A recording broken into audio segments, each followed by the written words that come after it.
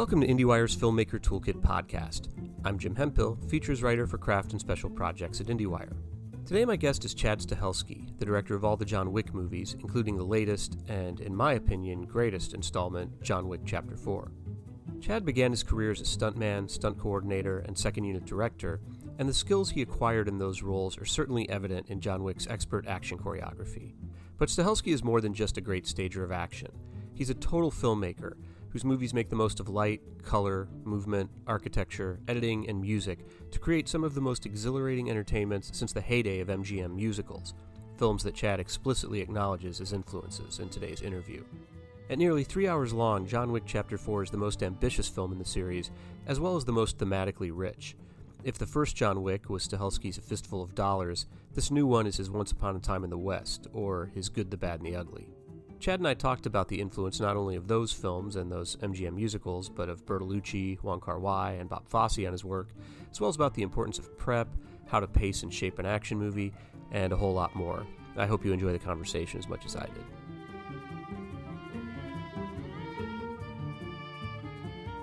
So, I've heard you talk about Sergio Leone and his influence on you, and one of the things I loved about John Wick Chapter 4 is, to me, it felt almost like it had the same relationship to the other John Wick movies that Good, the Bad, and the Ugly has to the earlier Man with No Name Fistful of Dollars and yeah, in terms of just the sort of leap in terms of ambition and scale and sort of philosophical heft. And I'm curious, in terms of conceptualizing this movie, does it start with you saying, oh, I want to make it, the John Wick epic, or is that something that kind of grows organically out of the discussions you're having? It kind of grows. I think if you let it, you have to do something, a very common question when I'm sitting here is, how do you exceed? How do you do bigger, better, stronger? How do you outdo yourself? Whatever. And we've never really thought that way. We just kind of go, okay, well, how can we do, better? What did we learn from the last one? How do we do better? How do we help the world out? How do we help give the cast and the characters something more to work with? And you kind of expand out story-wise by going, okay, what themes are you trying to do? As you can tell from the first three, we usually stay with Keanu. We stay with this character. We stay with John Wick. And, as a first-time director on the first one, that was very safe. He's one guy. Stay with Keanu Reeves, can't go wrong. Kill puppy, stay with Reeves. Kill guy, stay with Keanu. And then you try to expand out. And I think, hopefully, in the last 9 years, I've gotten at least a little bit better as a director. And when we got to number 4, thinking that we have this story idea that we'd like to explore friendship and fellowship and loyalty and consequence to the people you love. Okay, well, in order to expand the world, I have to expand the perspective of who's seeing the world. It can't just be from John Wick's thing. So as a director, you decide, okay, well, I want to try multiple storylines, something that I haven't spent a lot of time doing. So, okay, we'll take it from the high table side. You'll take it from the continental side, so Ian McShane and Bill Skarsgård. Then I need 2 friends of John Wick's, 2 friends with opposing on different sides of the line. So you have Hiroyuki Sanada and you have Donnie Yen. And then you have the new person intro to it, Shamir Anderson's character, the Tracker. So now I've got, 5 or 6 different perspectives or different viewpoints on the world. And if you are clever enough, you can see the John Wick world for these people, and that's kind of how you expand out, so they see it from different sides. John Wick never would have gone to the Marquis's office or his place. So if I had stayed with that, you wouldn't have seen those scenes. You know what I mean? You wouldn't have seen the conflict between Donnie and Shamir. You wouldn't have seen some of these other great scenes. So the way to expand the world was through other people's eyes. So in order to do that, you have to expand out characters, you have to expand out the world, you have to expand out the story. So we think, well, if we're going to do a bigger version of this, we need more of everything, more characters, more arcs, more perspectives. And as we started writing the characters, like you write a Kira and you're like, oh, she's a cool character, we should see that. And it kind of becomes kind of fun. You try to do your little Venn diagram of people we love and things we love. We love dogs. Okay, Tracker has a dog. Okay, we love, I love the anime Akira, so we're going to make a character Akira. There's very little, it's not like we need a female action star. It's just we have a very interesting character. It's going to be Akira. It's going to be this, and she's going to represent the opportunity to be a vengeful John Wick in the future. She's driven by greed, driven by love. What's her whole thing? Let's explore it. And then things just naturally kind of grow. And that's how we put the John Wick 4 together. Yeah, well, structurally, the movie is so elegant, and I didn't even realize, I was shocked when I looked at my watch at the end of the movie at how long it was, because it didn't feel long. It never felt like it was wearing me out or, that it was wasted. There's not a wasted minute in it. And I'm curious, in terms of arriving at that structure and knowing how to balance the different characters and how to balance just the moments of action with the occasional moments of stillness and all that kind of stuff. How much of that is decided ahead of time and how much of it is discovered in editorial? I be really honest with you. Zero planned out. Like you hope you like. I love the '70s movie style. I love 4-act operas. I love kabuki theater. Like Asian cinema kind of breaks a lot of rules that we adhere to in a 3-act version. Like you can't introduce the bad guy in the 3rd act. You introduce him in the first. You did like all these things, and we'd like to think John Wick breaks a lot of those rules because we do go a little operatic and we do a little bit more, like halves. Like in this act, you could really consider John Wick for a 4-act structure if you really looked at it.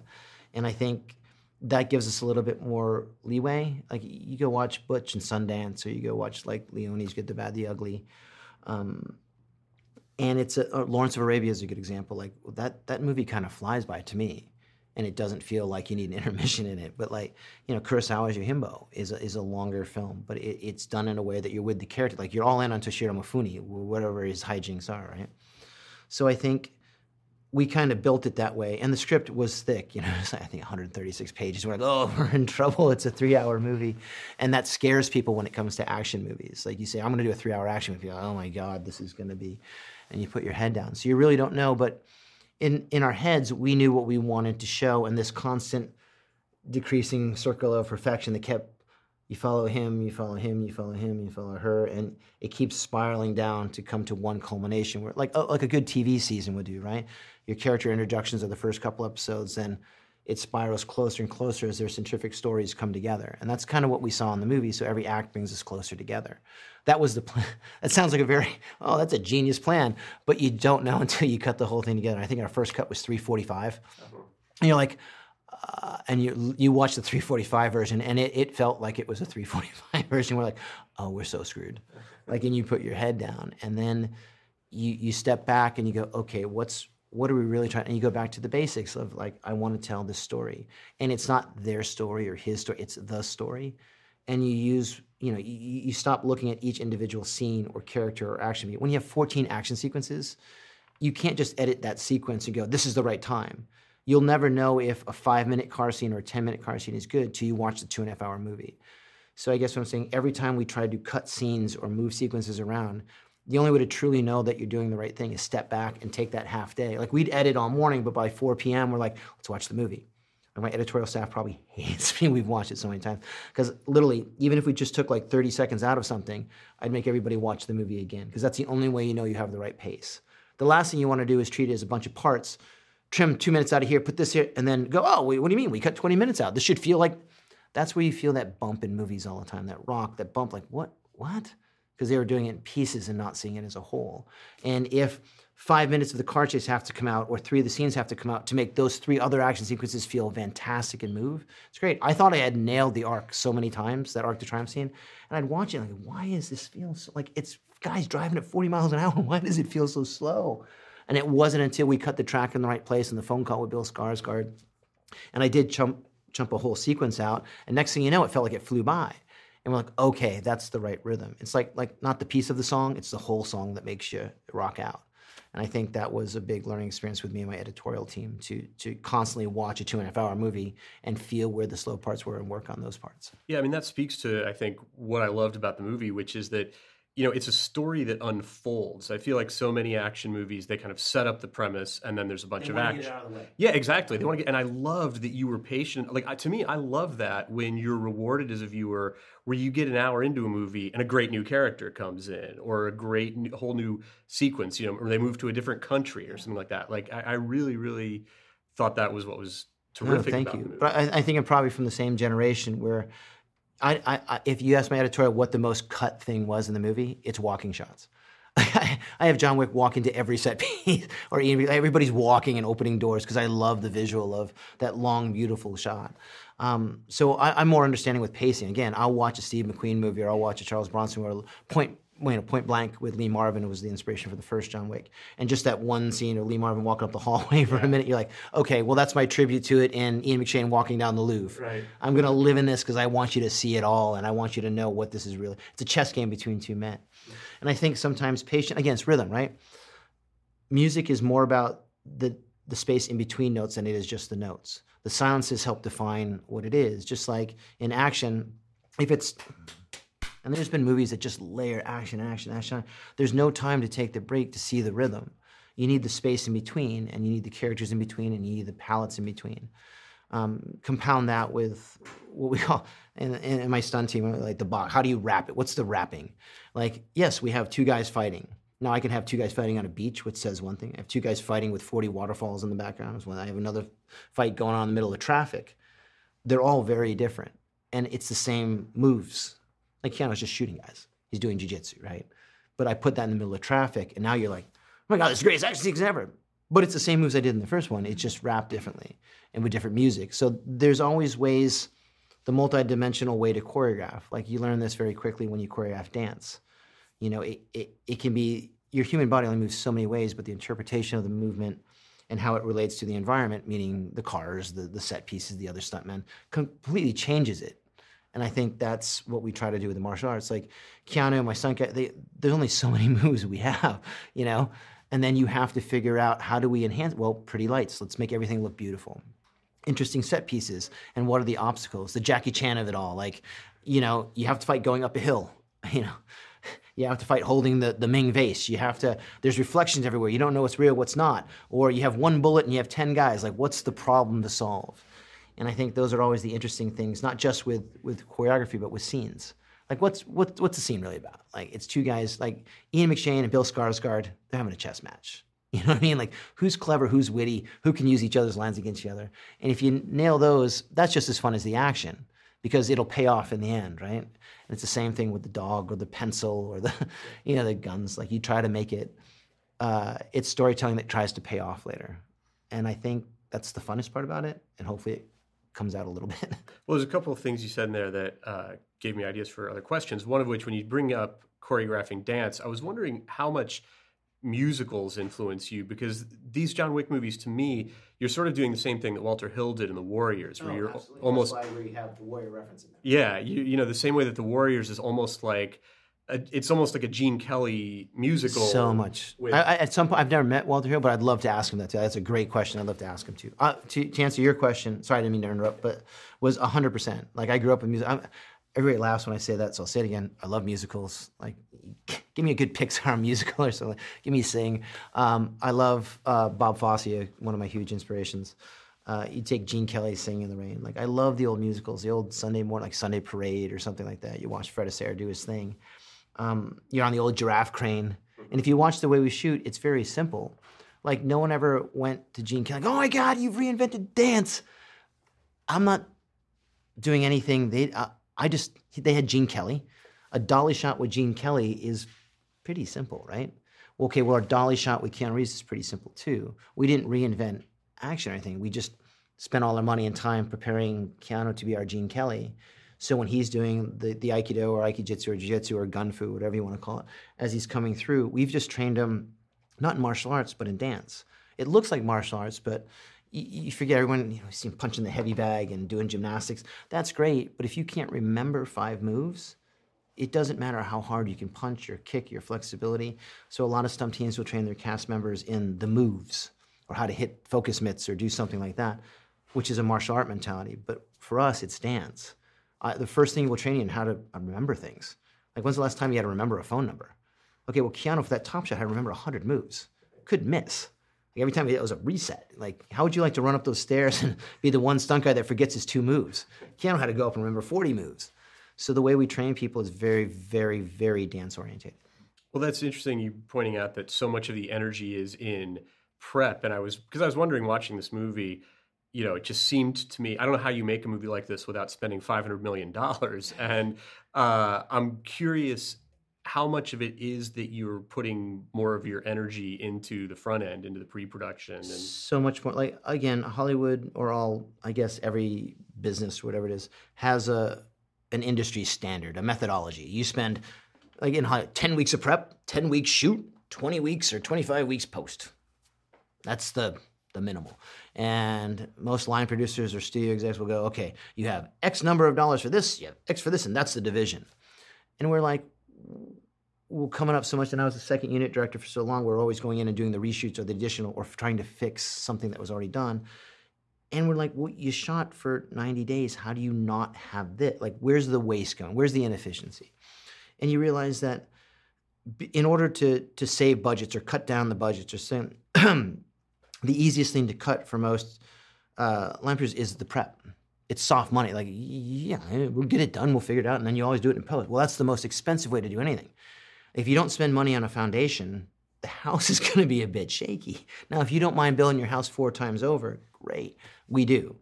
So we'll take, and it's literally, we say this every time I work with a new line producer. I'm like, I know you've done this 1,000 times. Wick is different. I'm going to spend, and you're going to hate me for it, and you're going to argue, and we're going to fight. I'm going to spend twice as much as any action movie you've ever been on. I'm going to act like cameramen are usually brought in, the actual guys holding the camera that are the biggest part of the puzzle, right? Next to the cast and the stunt guys. They're usually brought in less than a week before we roll cameras. Okay, so that means, guess how many fight rehearsals they've been to? 0. Guess how many times they've rehearsed it with the actual? 0. Guess how many times they've seen the set? 0. And you wonder why you only get 3 or 4 setups a day or why cameras are all shaking hands and stuff like that. My guys, weeks out. When you have dogs and stuff like that, the camera guys are part of the stunt rehearsals. My wardrobe people, guess who's at the stunt rehearsals 8 weeks out? So I'm going to pay for all these people to be here early, to go walk the sets, to go do this stuff. I'm going to pay them the 6th day to come in on Saturdays to see the rehearsals and do this stuff. So when we do step on set, we're knocking out 30, 40, 50 setups, and we're doing it right because everybody's got their shit together. They've anticipated problems. And not only that, they've come to me with more ideas. Like, we saw that, but now that we've seen it and we've thought about it for the last 2 weeks, we got an idea. And then, you know, the amount of great ideas I get when you actually include people? It's, you know, never bring an umbrella to a brainstorm, right? They get all these people and they've had time to think about it. That's not an industry standard. So that's why we spend so much money up front to get everybody on the same page. So when we get there, we can be, yes, we pride ourselves in John Wick. Like, yes, I want my less than $150 million movie to look like a $300 million movie. Yeah, we want to punch above our weight. And smart people doing smart things usually yields a fairly good result, we found out. So we just try to do it a little bit more clever than most. Well, in terms of having those smart people, you know, you've got Dan Lauston here as a cinematographer who's incredible, one of the great DPs. And you were mentioning earlier that, you know, one of the things you want to do with these movies is make them more beautiful. And I mean, I've heard you reference Bertolucci, and these movies are like if Bertolucci and Storaro did action movies, which I love. Throwing some Wong Kar-wai, and yeah, we're right in there. You're in the pocket. The palette, it's just they're gorgeous movies. And so, what kind of conversations do you have with Dan in that prep time when you're bringing him in early to talk about them? They're pretty involved. Like, Dan comes in, we're months out. 3-4 months out. I mean, but we're talking about it all the time. We're talking about the movie before I'm still writing. Like, we're friends. So, and we have mutual interest. And I think he's an amazing photographer and cinematographer. So when I see something like, you know, you just out of nowhere watch In the Mood for Love, like Wong Kar-wai, and you're like, all right, check this out. And you'd be like, why does the red in this punch it? Why do you feel so sad when you're seeing that one scene where you're smoking the cigarette? And you're kind of always exploring these things. So when it comes time to it, like, well, let's do the waterfall scene, but let's go red to blue, and we'll do this. When we're on Scott Adkins' character, we'll be red, and we'll go to John blue. So you're already trying to these, you know, theoretical ideas with color. And then I'll send them like the Grandmaster. And like, everybody knows how crazy I am about Caravaggio. Like, if you had to pick a favorite painter, it's Caravaggio because of his use of blacks and all that stuff. I think Grandmaster is one of the most underrated films of all time. I know even if people love it, but go back and watch that movie for blacks. It is surreal how well he used in action, which is phenomenal. So like, okay, Dan and I will talk forever and we'll talk about black. Like, how do you, okay, it's gonna be a black on black suit with black this, how do we, okay, we'll texture it differently, but here, we're gonna fill the whole thing and make it gold. So when he finally sits on the steps, I want a little gold hint, and we're gonna rim light him. We're gonna do a little bit of the Bob Richardson halo thing, and we're gonna do like, you know, and Deakins is talking about color, so we try to have these open conversations about, in a project that allows us to try this stuff. You know, John Wick, we can have ninjas and motorcycles, or I can have a sun flare for no reason. Like, is there a reason everything's red? Sure, let's just try red today. And to experiment and grow creatively, to have somebody like Dan that, if you ever get a chance, you watch him on set, and it's very filmic lighting. Like, he's doing a lot of cut boards, and he's doing flags, and he's really, like, if you watch Keanu, he's always in that half light. To shape that and to get both eyes, then Clancy Brown with no eyes, and then go back to Bill with the one eye. Like, we're very, very, very big on like eye exposure and where to go with that. and just to have the room to explore that with people that excites us. Like a line in the movie, how you do anything is how you do everything. Like that's a mantra we have. So like we like going down the John Wick details, not just about guns or bullets or martial arts, but it's like, the old 50s and 60s, how you bring out eye light, Rita Hayworth, you get in the eye, the light in the eye. So how do we do that Wick style? Well, it's a red light, it's a flare, it's a tube, let's try to do our thing with it. And we go down the nerdy hole of lighting. And then I think just being allowed to have that freedom to do that and having people around you that want to go down that just, I guess, the whole minutia of lighting and get that deep into the detail is exciting. I mean, you can see I get excited about it because we're trying weird stuff.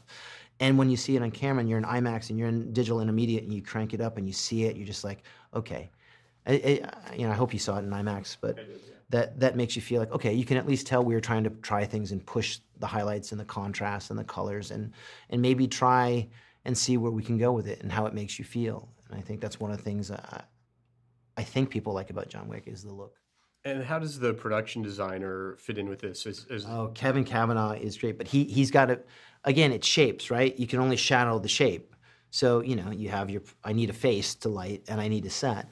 Kevin, like some people just build and then, a lot of Hollywood is reactionary. You build the set, you write the thing, no one talks about it, then you'll build the thing and then somebody got to what do we do lighting today? Like, again, I think that's a very flawed process if you're trying to raise the bar, if you're trying to do something subversive or new. You need everybody early.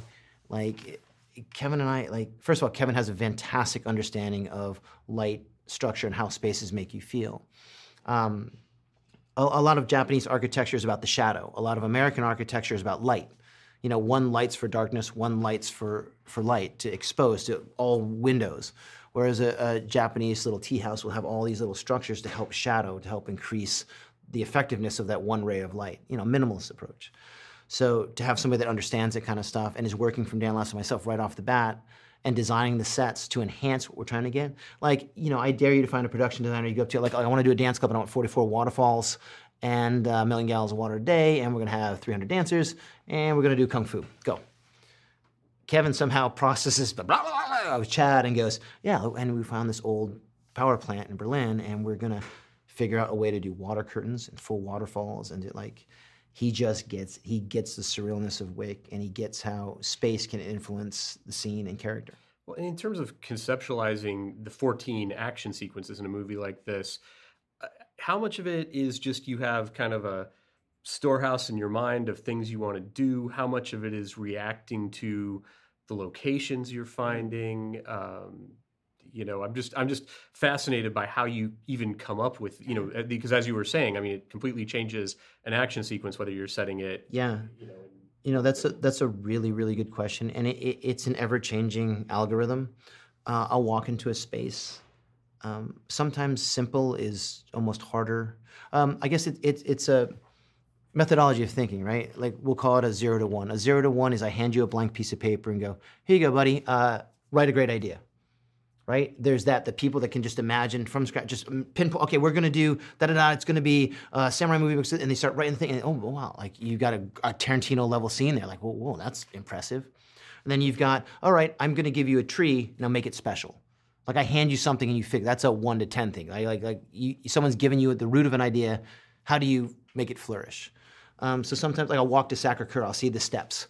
So somebody gave me a 300-step staircase.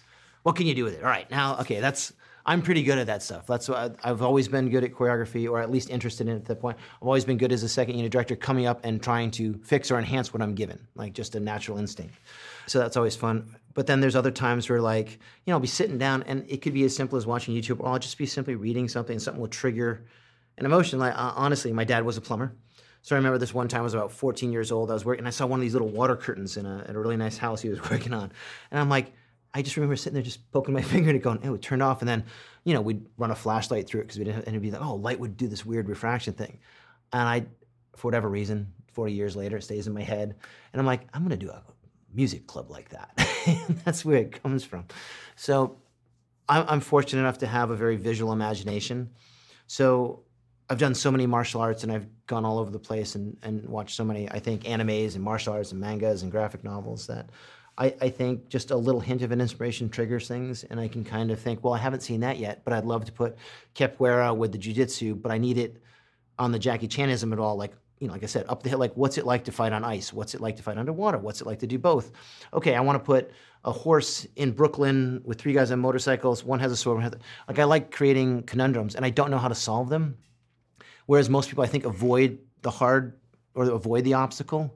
And I'm going to go the Marcus Aurelius way of the obstacle is the way and just kind of see if a little trick, and it was from Jackie, actually, I learned it when I was talking to him a lot about choreography, was give yourself as many problems as you can.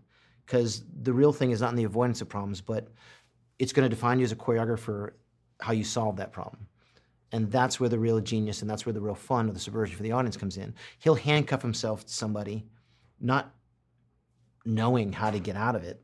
And that's the genius of the choreography, because what he does come up with is stuff you haven't seen before, but there's a reason you haven't seen it before. That's when you see all like Bob Fosse when he put jazz and ballet together. You hadn't seen it before.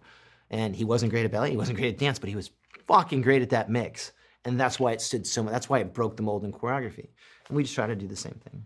Yeah, I mean, I think you used that term gun fu earlier, and I think that's one of the cool things about these movies is that combination of gunplay and martial arts. And like, I don't know anything about guns, so I watch these movies, and I don't know if these guns he's using, I don't know if this is realistic. I don't know if these are, I have no idea, and I'm kind of curious about that whole world. There's so many people you collaborate with that I'm curious about your collaboration, and I'm curious about your collaboration with the prop people or the armorers, like the people who are creating or providing those guns. It's very fun to do all that.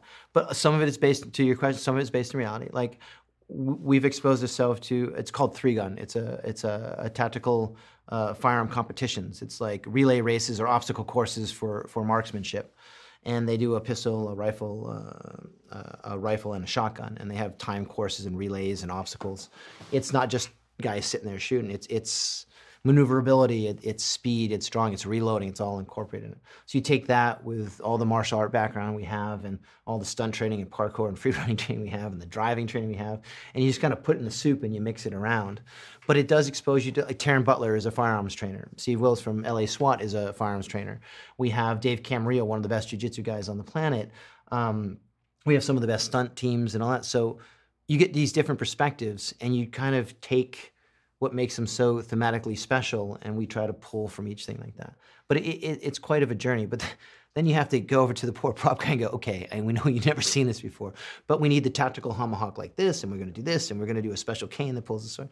It gets pretty fun and interesting, and the looks we get, like, I mean, I'm sure if I sat right here and said, I have a great movie for you, no one's going to talk for the first 40 minutes. But it's an action movie, rest assured. I'm going to kill 80 people, and it starts with, we're going to stomp on a puppy. Like, you wonder why we didn't get a lot of bites on that one. But, okay, we're going to do a second one. I'm going to make it like a rock opera. I'm going to make this whole live concert in Calabasas outside the Coliseum. And we're going to do a room full of mirrors. And then I'm going to do ninjas on motorcycles, and then I'm going to have a horse chase through Brooklyn with this, and we're going to have this guy, and I'm going to have a horse kill a guy.